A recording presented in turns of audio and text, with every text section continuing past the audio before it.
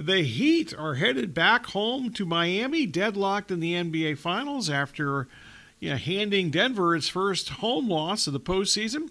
Out to the KDUS hotline we go. We're now joined the Sports Zone by Sean Deveney of Heavy.com. And Sean, always a pleasure to have you on the show. Let's start with Michael Malone's post-game press conference. He immediately questioned the effort of his team. Did you think that before you heard him say that? Do you think that was accurate, or is he just trying to motivate his team moving forward? I mean, maybe a little bit of both. Certainly the fourth quarter defensive effort was not there. I mean, you allow 69% shooting in the fourth quarter to the Miami Heat, allow them to score 36 points in that quarter. You've got a reason to be mad as a coach. So, I thought he had some reason. There was certainly some concerns behind what he was saying. And even in game one, he had said that he felt like they didn't play all that great in game one, despite really dominating start to finish. They did build up that 24-point lead in game one and kind of let it flip from there. I think he was worried after game one that there'd be some carryover into game two, and I think we saw some of that the Nuggets let go of the rope a little bit and couldn't get it back. Once the Heat started certainly making three-pointers, once they started making shots. So it's 111-108. They're down 3, final possession. They got a couple timeouts remaining. Don't call one. Would you have opted for a timeout at that point? And they did get a so-called open look, but probably not the look that would have been maybe the best.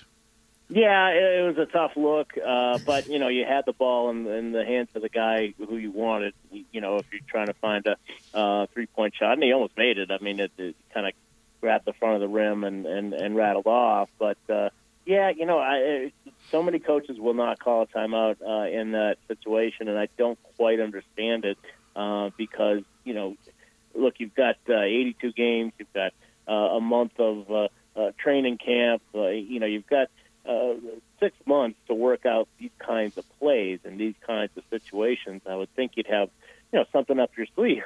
you could get yourself a pretty good shot rather than, trusting your best player, your best perimeter player, to go out and try to force something up there. Look, if it goes in, then it's a different discussion and nobody's questioning him. But I always think, like I say, you spend all this time together. You're drawing up plays every game. You're practicing. You're in film sessions. You have a shooter. All that stuff should be designed so that you can call a timeout in that situation and get yourself a good look, get yourself the kind of shot that you want. I was surprised he didn't call a timeout. I think he probably should have. Easy to say in hindsight. But even if he made it, I'd still say, that's a situation where I want to see a drawn-up play. Were you surprised that Miami did not foul? I mean, some coaches fouled 3 up at that point of the game. Yeah, it's a tough situation there too because you can make a mistake and you foul on a 3-point try. You don't want to do that.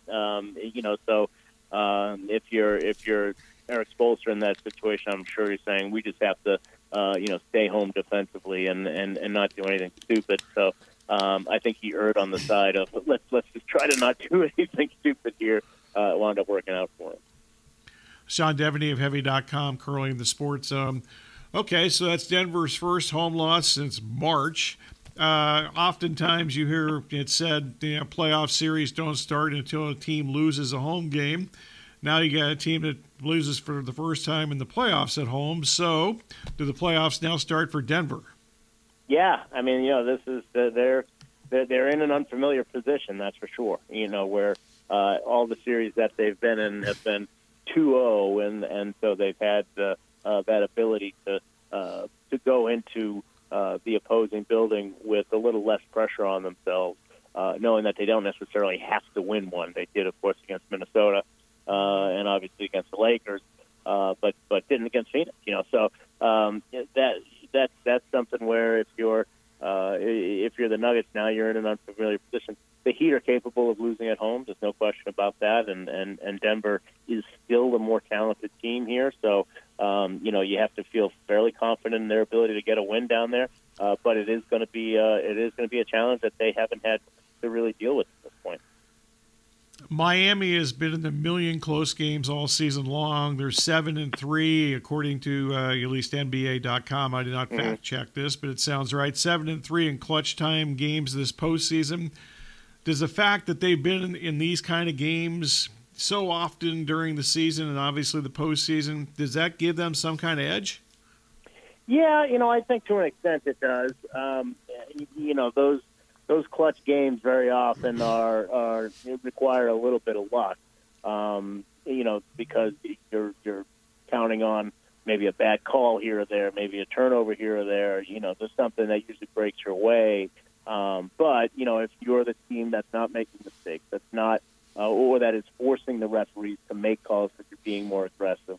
If you have more of a comfort zone in those games because you've done it before, then you can be the team that maybe is forcing your own luck a little bit. So, you talk to some people and they can be skeptical about those clutch stats because, like I say, there's luck involved. But I do think that experience counts in those situations because, like I say, you get in a situation where you know not to make the kinds of mistakes that are going to force the bad luck on you.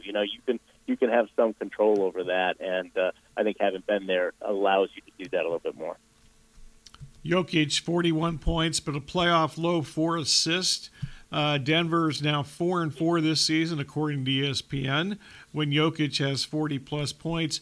Eric Spoelstra was less than thrilled after the game when he was asked if the plan was to make Jokic a scorer or a shooter.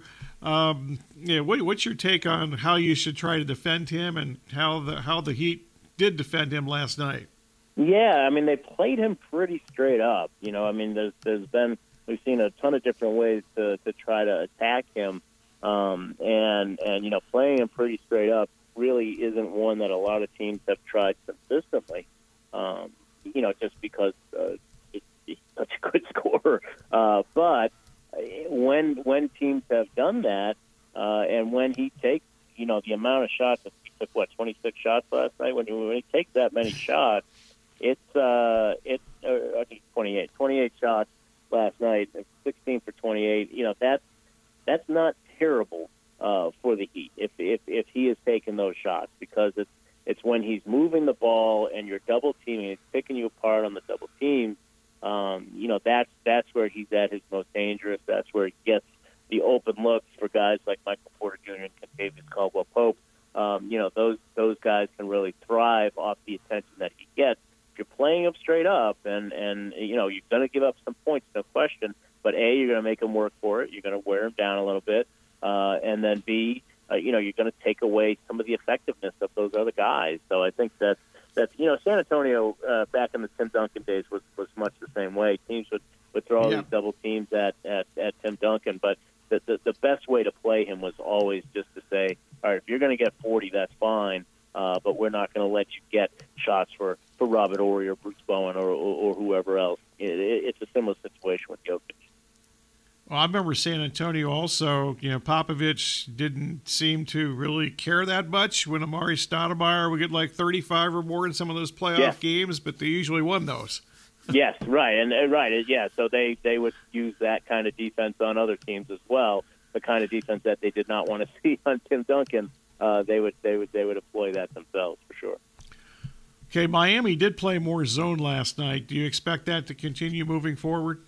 Yeah, they've had some success with the zone, and certainly, when you're dealing with Jokic and the zone, if you can, like I say, kind of keep the attention on him one-on-one, and that allows the rest of the zone to function much better than if you put too much attention on Jokic. So. Yeah, they've had some success with the zone all throughout the playoffs. I'm here in Boston. I watched them run it against the Celtics.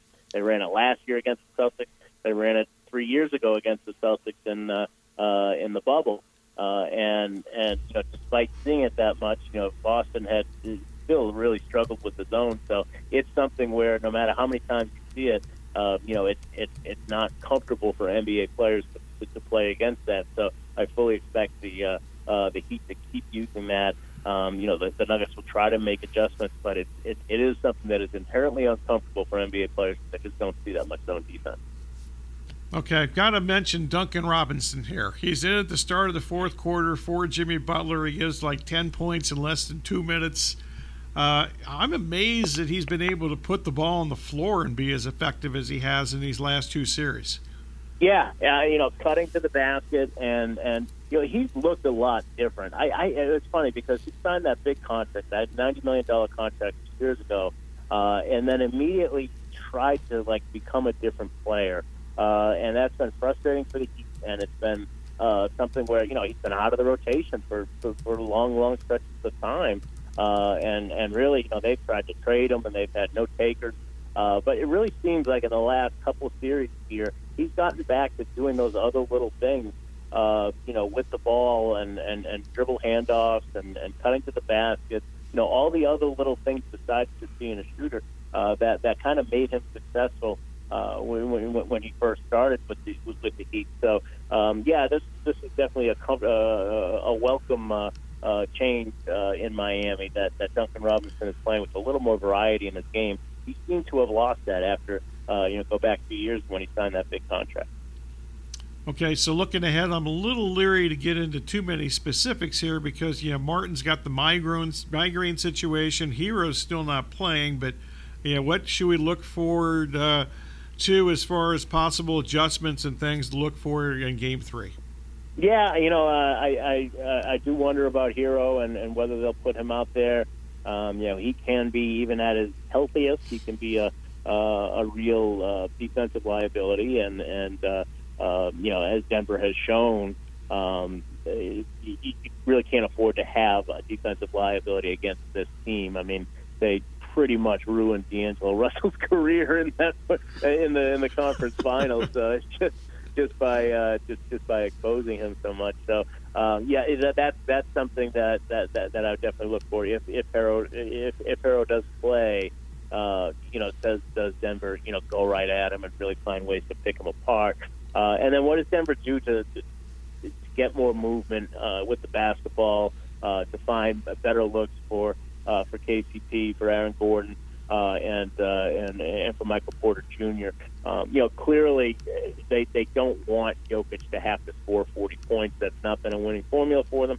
So they got to find ways to make sure he's got the room to get other people involved. So does last night change your opinion of the series at all?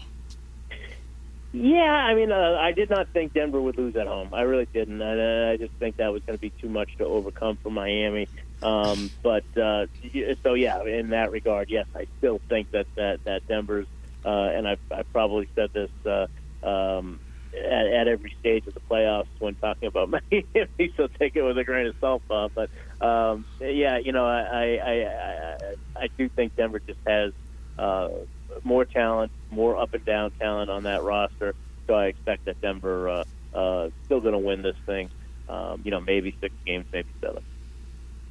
Talking with Sean Deveney of Heavy.com. Around the NBA a little bit, the Suns hire Frank Vogel. Obviously, I don't think we've talked to you since they fired Monty Williams. So, what do you think of that? And what do you think of the hiring of Vogel? Yeah, it's a strange, it's a strange transition to go from Monty Williams to Vogel. Vogel has obviously had some success, but not an earth-shaking hire by any stretch. I really thought, and they were close. I know there was some in the organization that really wanted him to hire Doc Rivers, which that would have been interesting. Just because Rivers is much more of a star player kind of coach, I think would have meshed with Kevin Durant a lot more. I'm curious to see what Vogel does. It also seemed like they really wanted to keep Kevin Young, and at that point, it's kind of like, well, why didn't you just make him coach? If you're that eager to keep him around, why not just make him the coach? It was an interesting situation. I when they fired Monty Williams, if you told me they were going to wind up with Frank Vogel, I would have said like, well, okay, but why? Why? It seems like such a lateral.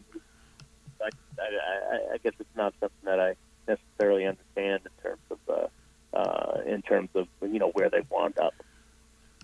Okay, the Sixers get Nick Nurse. The Bucks get Adrian Griffin. What do you think of those moves? Yeah, Nurse, and again, if the Suns had gone from Monty Williams to Nick Nurse, I would have said, okay, this is the guy innovative in his offense and can probably put some different situations out there and maybe get more out of a DeAndre Ayton if assuming they keep him and put the the fact that he wound up in Philadelphia, and then he was pretty much always going to wind up in Philadelphia, got a strong relationship with Daryl Morey. So yeah, that'll be a good situation, I think, for Joel Embiid, and I think it'll mean that James Harden stays put. I think that's the kind of coach who can work well with James Harden. So yeah, that was a pretty big hire for them, and I thought, thank God, Adrian Griffin finally got a job. He has been an assistant coach for 15 years. He has interviewed for at least 14 jobs by my count. 14 jobs, and he's never gotten a head coaching job. Just a basketball lifer. He actually played in the CBA. That's how old he is. He was actually a player in the CBA, and was always like a great kind of like coach at the end of the bench, even as a player. That teams just loved having him on their team. So great to see him finally get an opportunity with a team that should be good. So I'm really, really happy for him. Okay, so let's put a bow on this. Monty Williams goes to Detroit, biggest coaching contract ever. Is that a good fit?